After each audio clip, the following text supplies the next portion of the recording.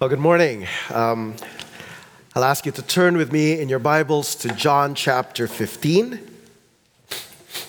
My apologies for my allergies. The elders had a retreat Friday night, Saturday, and we had a wonderful time. But in a broken, fallen world, the beauties of nature come with the agony of allergies. This is one of those times that makes me long for the new creation to come in its fullness.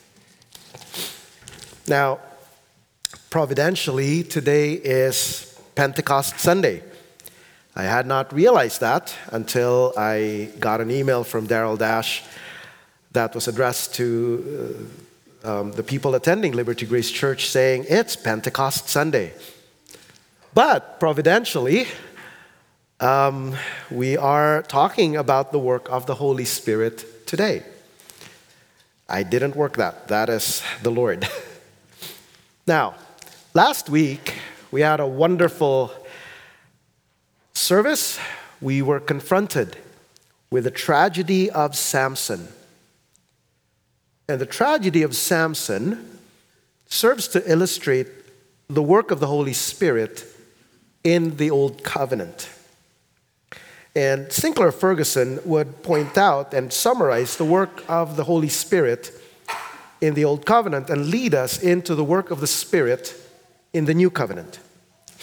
He says, the Spirit had been active among God's people in the Old Covenant, but his activity was enigmatic, sporadic, theocratic. That is to say, it was to equip the king to lead the nation, selective, and in some respects, external.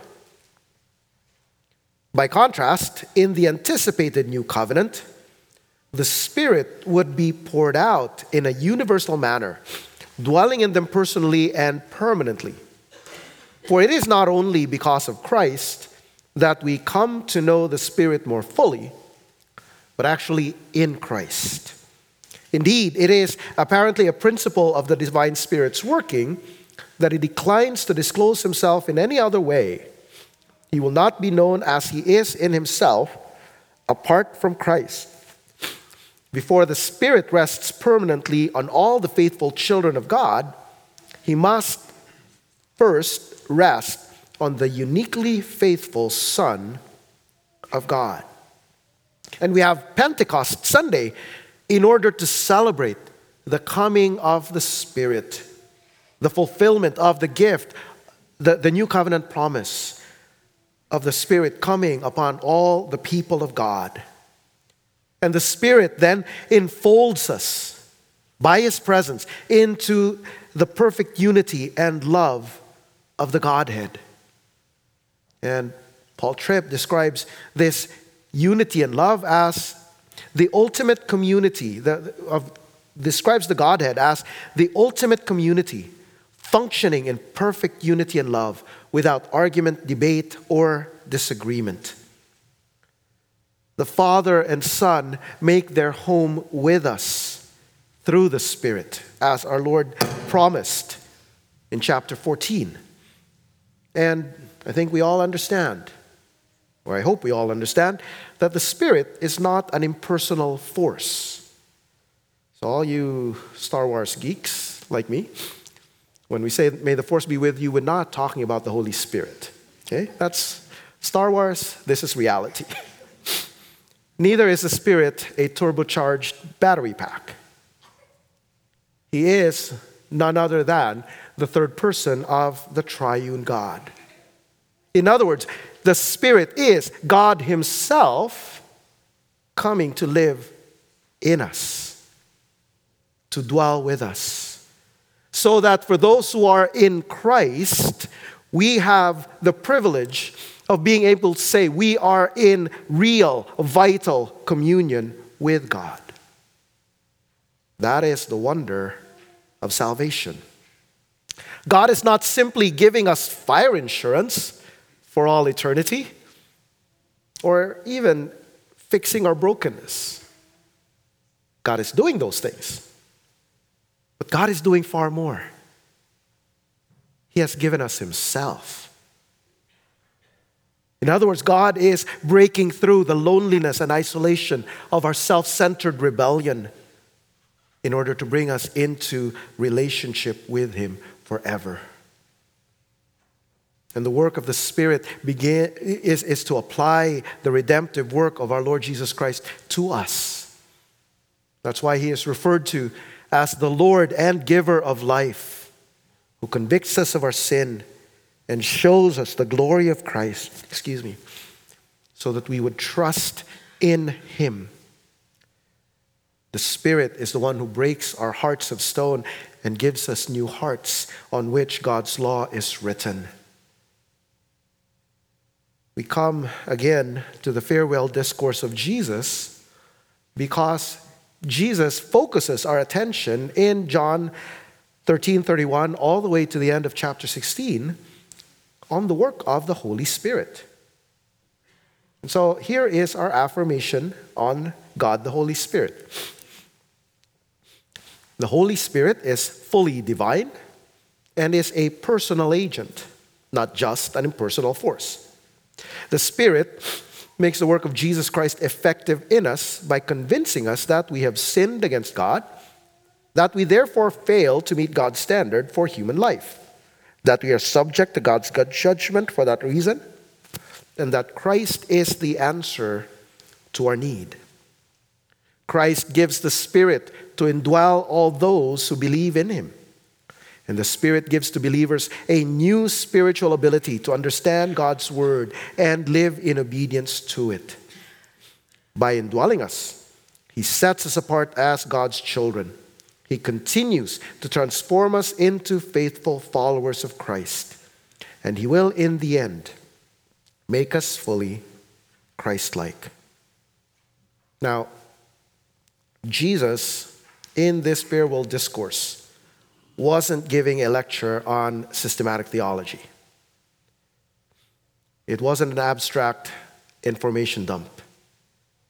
Jesus was promising the gift of the Spirit to comfort the troubled hearts of His disciples. And I hope that our thinking, our reflection on the person and work of the Spirit would also do the same thing. Comfort our troubled hearts, or perhaps trouble our comfortable hearts. Now, I had mentioned when we started this affirmation series that we will have Q&As. We will not do that this Sunday, but I would invite you to join me for Q&A next Sunday after the service, and so that we can have ample time for Q&A, bring lunch. I promise to bring my own lunch. I'm not going to take yours. I will even promise to share my lunch with you. Okay? But let's come together in fellowship, and you're welcome to pepper me with questions and to calm you down and let you not ask too many questions. We'll stuff you with food first. But I promise to try to answer the questions, okay? So that's next week after the service. Now, let's read John 15, verse 1 to verse 17. This is what Jesus says. I am the true vine, and my Father is the gardener. He cuts off every branch in me that bears no fruit, while every branch in me that does bear fruit, He prunes, so that it would be even more fruitful. You're already clean because of the word I have spoken to you. Remain in me as I also remain in you. No branch can bear fruit by itself. It must remain in the vine. Neither can you bear fruit unless you remain in me. I am the vine. You are the branches. If you remain in me and I in you, you will bear much fruit. Apart from me, you can do nothing. If you do not remain in me, you are like a branch that is thrown away and withers. Such branches are picked up, thrown into the fire, and burned. If you remain in me and my words remain in you, ask whatever you wish, and it will be done for you. This is to my Father's glory, that you bear much fruit, showing yourselves to be my disciples. As the Father has loved me, so have I loved you. Now remain in my love. If you keep my commandments, you will remain in my love, just as I have kept my Father's commands and remain in his love. I have told you this, so that my joy may be in you, and that your joy may be complete. My command is this: love each other as I have loved you. Greater love has no one than this, to lay down one's life for one's friends. You are my friends if you do what I command you. I no longer call you servants, because a servant does not know his master's business. Instead, I have called you friends. For everything that I learned from my Father, I have made known to you. You did not choose me, but I chose you and appointed you so that you might go and bear fruit. Fruit that will last.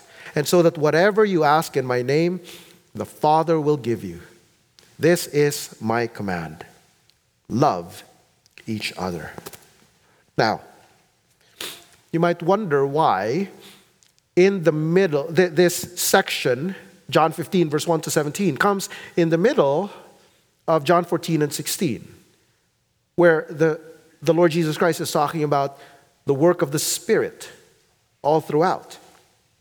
Well, it is because the life-giving work of the Spirit enables the faith that binds us to Jesus. The presence of the Spirit enables us to abide in Jesus Christ. It is through faith that is wrought by the Holy Spirit that we are united with Christ. The Holy Spirit binds us to Jesus. According to Michael Reeves, it is by the Spirit that the Father has eternally loved his Son. And so by sharing their Spirit with us, the Father and the Son share with us their own life, love, and fellowship. By the Spirit uniting me to Christ, the Father knows and loves me as his Son. By the Spirit, I begin to know and love him as my Father. By the Spirit, I begin to love aright. Unbending me from my self-love, he wins me to share the Father's pleasure in the Son and the Son's in the Father. By the Spirit, I slowly begin to love as God loves, with his own generous, overflowing, self-giving love for others. And that's how Jesus can say in verse 8 that we would bear fruit. It is the Spirit who enables disciples to bear fruit to the Father's glory. See, as the Spirit dwells in us, he renovates our hearts. He is transforming our desires. And he does this by chapter 15, verse 26. By showing us Jesus. When the Advocate comes, whom I will send to you from the Father, the Spirit of truth, who goes out from the Father, he will testify about me. And then later on in chapter 16, verse 14, he will glorify me, because it is from me that he will receive all what he will make known. All that the Father... Oh my goodness, this is horrible. I'm not crying.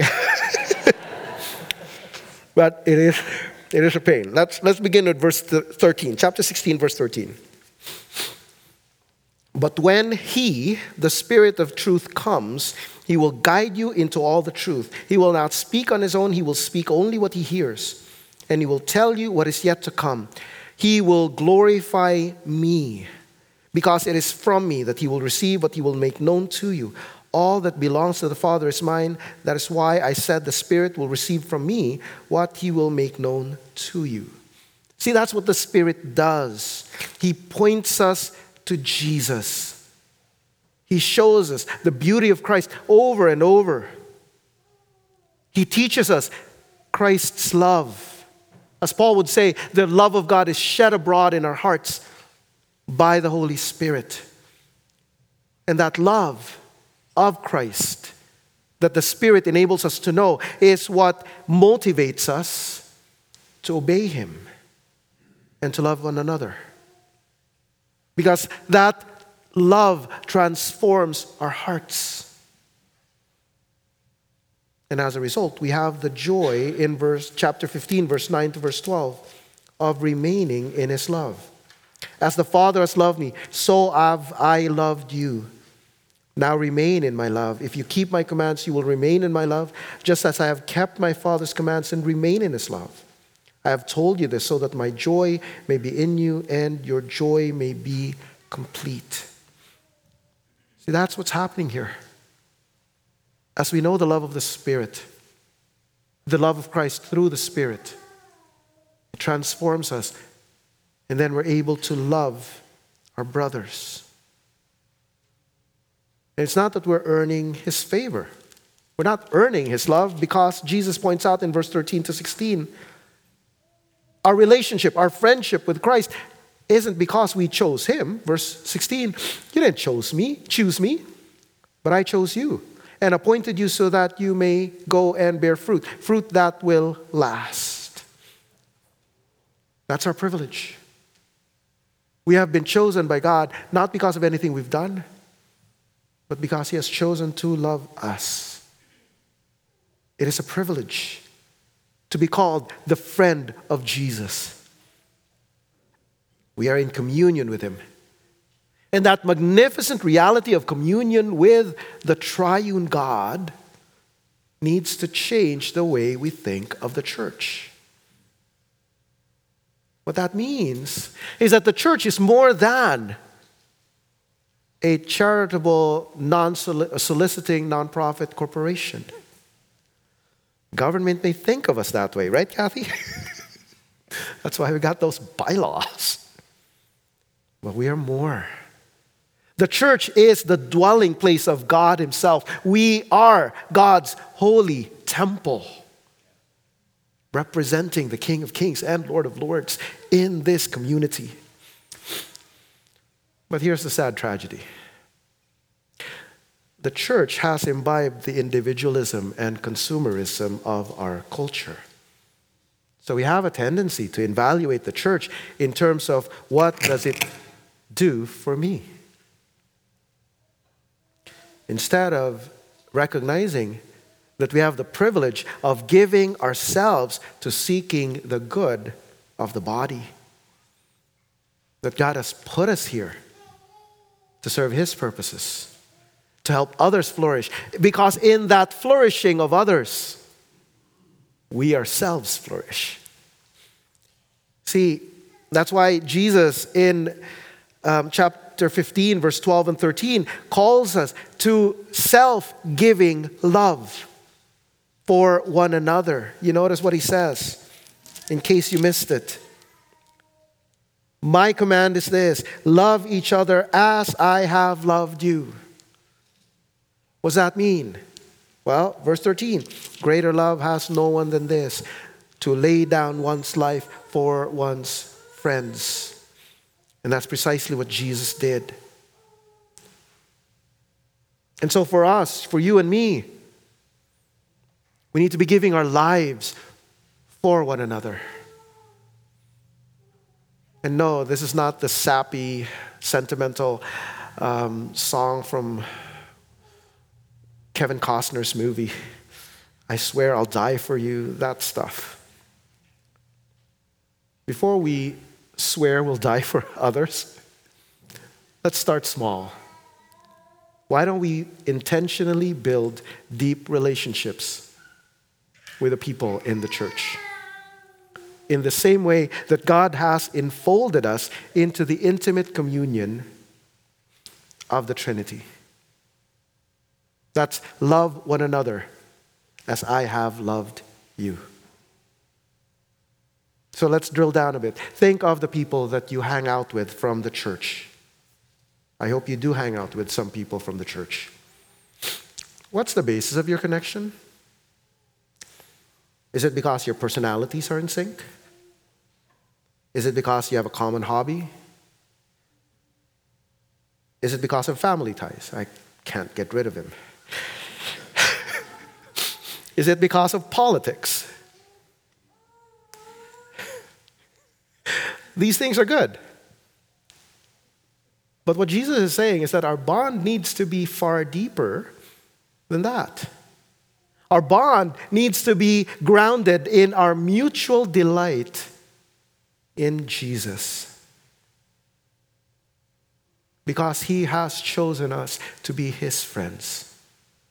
And so I will be friends with that person that I do not agree with politically, because he is a friend of Jesus too.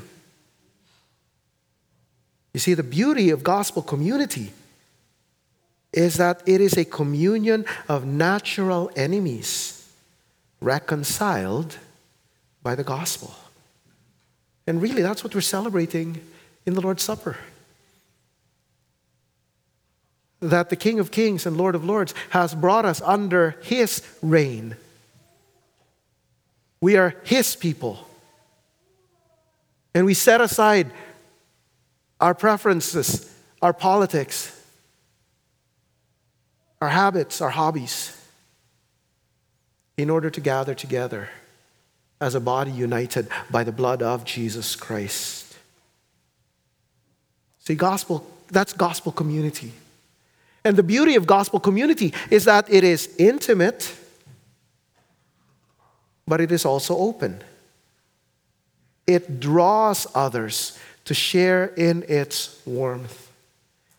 Just as the Trinity, the triune God, drew us in. In fact, God created us in order to draw us in.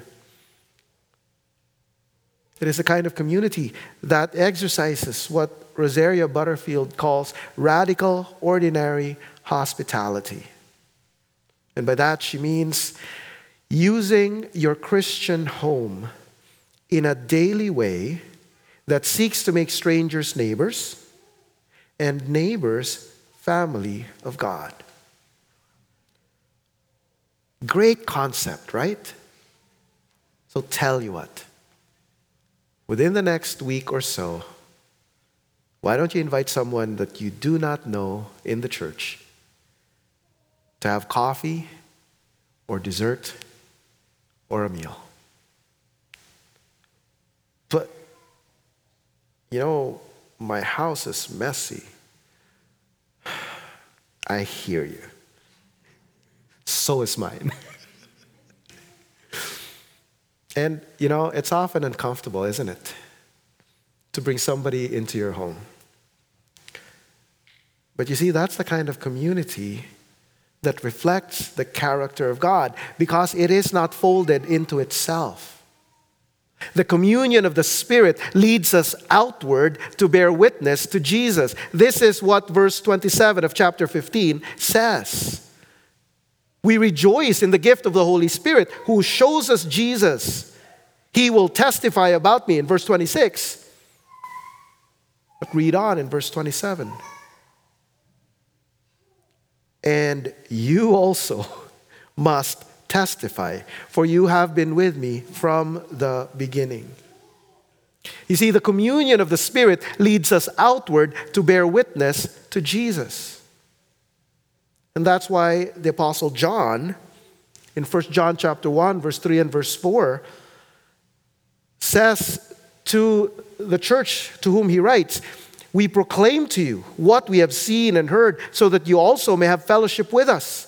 And our fellowship is with the Father and with His Son, Jesus Christ. We write this to make our joy complete. You see, God is so wonderful, we cannot keep Him to ourselves. Okay, so this is a little crass, but run with me on this. What do you do when you hear about this awesome sale on books? Some of you shrug, whatever. But for those of us who love books, when you hear that it's 90% off, you don't just run to the bookstore by yourself, do you? I hope not.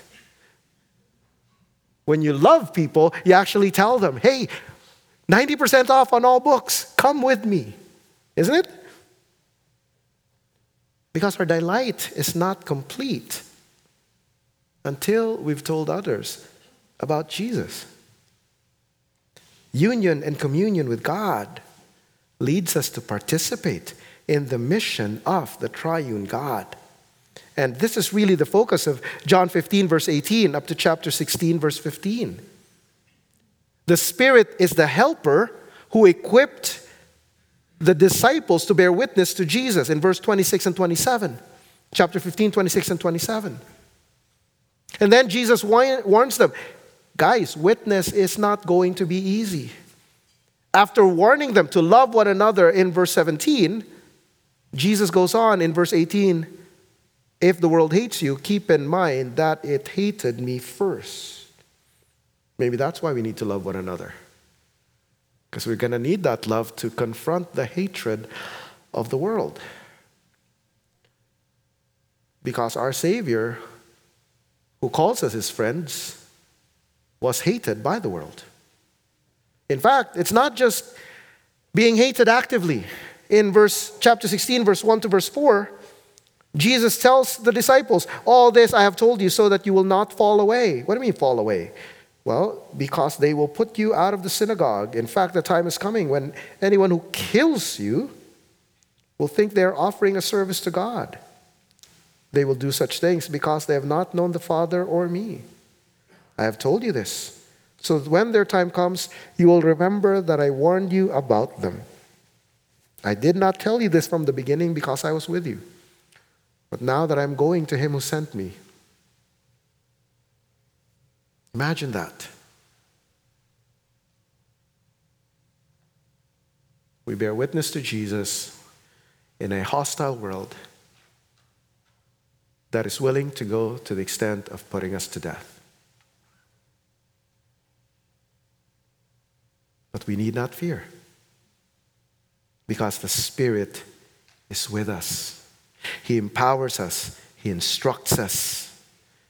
So that Jesus can say to his disciples in verse 13, chapter 16, verse 13, I still have many things to say to you, but you cannot bear them now. When the Spirit of truth comes, he will guide you into all the truth. For he will not speak on his own authority, but whatever he hears, he will speak, and he will declare to you the things that are to come. Now, let me just make a caveat here. Jesus is promising this to his disciples. The Holy Spirit would help his disciples understand the person and work of Jesus so that they could bear witness to him. And that witness of Jesus' disciples is preserved in the Scriptures. That is why we believe the accounts about Jesus in the Bible. They are eyewitness accounts, but they are more than eyewitness accounts. They are Spirit-guided, Spirit-empowered testimony to the person of Jesus Christ, so that they are truthful and reliable. And the Spirit then works to enable you and me to understand and apply these accounts properly in our own context, so that we too might bear witness to Jesus. And in light of what Jesus talks about here, we realize that bearing witness isn't easy. I mean, duh. But that drives us to depend on God, because we cannot convince people on our own. However logical, reasonable, intelligent, and intellectual you are, so that you could defeat any argument, please understand, as Blaise Pascal would put it, the heart has reasons of which reason knows nothing. You can't do it. Thankfully, the Spirit doesn't just give people the power and the words to speak. The Holy Spirit opens people's eyes to the truth. He is the one who drives our feeble words home, convicting people of their sin their inadequate righteousness, and the reality of God's judgment hanging over them. That is the promise in chapter 16, verse 8. Notice what it says. When He comes, when the Spirit comes. In fact, let me read from verse 7. But very truly I tell you, it is for your good that I am going away. Unless I go away, the advocate will not come to you. Advocate implies a legal transaction or a legal situation. And in a sense, what Jesus is talking about is that the world is on trial. People think God is on trial, but in reality, the world is on trial. But if I go, I will send Him to you. Verse 8, when He comes, He will prove the world to be in the wrong about sin and righteousness and judgment. About sin, because people do not believe in me. About righteousness, because I am going to the Father, where you can see me no longer. And about judgment, because the prince of this world now stands condemned. That is the work of the Spirit. And that's why we need to pray. Because people will not be convinced. They may be defeated, but they will not be convinced. And they will not believe. Because faith is a gift that only the Spirit can bring about. But D.A. Carson takes this a little sideways when he goes on in his commentary to say this. It is true that the Spirit would convict people. But D.A. Carson says, undoubtedly, this kind of conviction is driven home to the world. Don't miss this.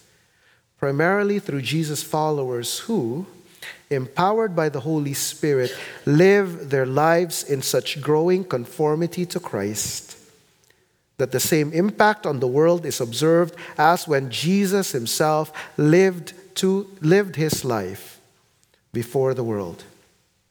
Thus, when Christians obey the new commandment, all men learn they are Jesus' disciples. So it's more than our intellectual arguments.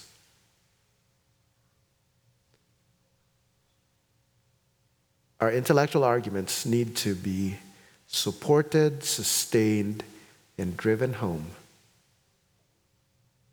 by our life and our love. And you see, that's why the Spirit works.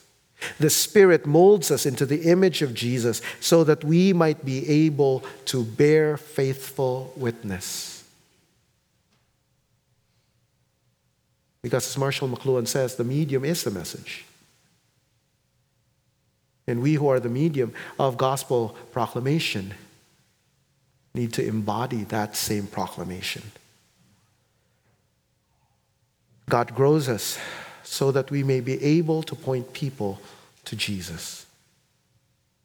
Or as one author would put it, in all that God is doing to form us, He is doing it not only for us, He is using us as a means to form new life in others.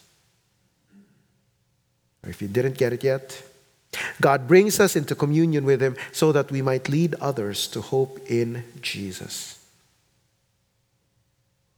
And as we continue to think about this, we need to recognize that our God is outward focused.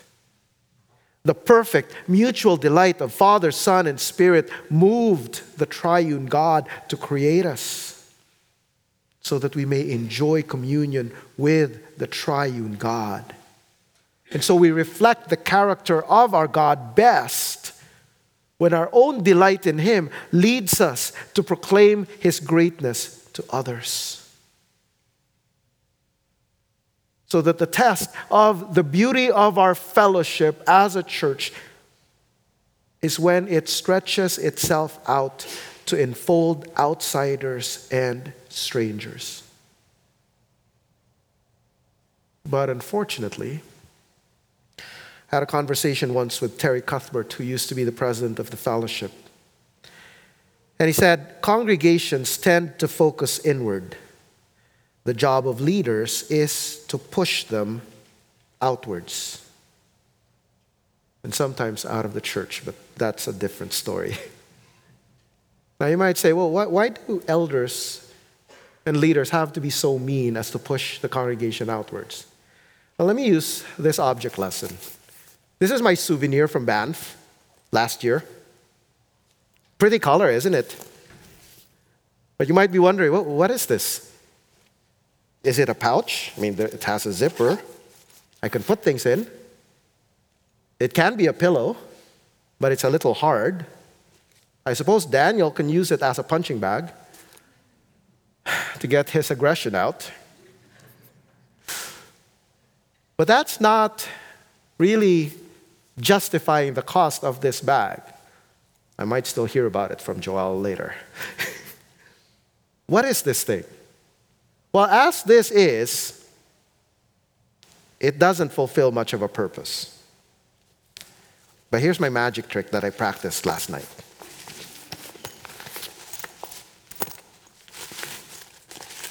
You see, this isn't meant to be folded in on itself. This is meant to be a carry-on bag that carries about 40 liters. In other words, I could travel the world with this bag because I can put 2 weeks' worth of clothing into this, depending on how well you pack. But here's what this is supposed to be. And this is why it cannot simply be folded in on itself. It is meant to be folded out. And it functions best and fulfills the purpose for which it was made by being folded out. In fact, if I don't use it to travel, I'm not really making the most of it. I did use it at our retreat yesterday, on the weekend, so I'm getting some use of it. But the point of it is, when a congregation is folded inward, it's not fulfilling the purpose for which Jesus calls you and me his friends. And that is tragic. Because that means that we have forgotten the wonder of being folded into God's delight in himself. We have gotten caught up in our continuing selfishness. And we're just like Jesus' disciples, who were so focused on their pain that Jesus was leaving, they were oblivious to the suffering he would endure on their behalf. That is what Jesus says in chapter 16 and verse 5. But now I am going to him who sent me. None of you asks me, where are you going? Rather, you are filled with grief because I have said these things. They were all about, oh my goodness, Jesus is leaving. They didn't understand. And we often are like that, aren't we? But that's why we need the gospel. In fact, that's the whole point of the Son of God becoming man, because we could never change on our own. We could never learn to love the other on our own. We are way too curved in on ourselves to care for anyone but ourselves and our tribe. In fact, if you look at verse 32 of chapter 16, Jesus says, a time is coming, and in fact has come, when you will be scattered, each to your own home. You will leave me all alone. Yet I am not alone, for the Father is with me. Thankfully, God would not give up on his disciples. Thankfully, God will not give up on us. The Son of God became man so that he could die for us. His death and resurrection pays for our sin and satisfies the justice of God. His ascension paves the way for the gift of the Spirit, who gives us life and renews us in the image of Christ. So that, as Jesus would say in verse 33, his death was not a defeat, but the means by which he would overcome the world. I have told you these things so that in me you may have peace. In this world you will have trouble, but take heart, I have overcome the world.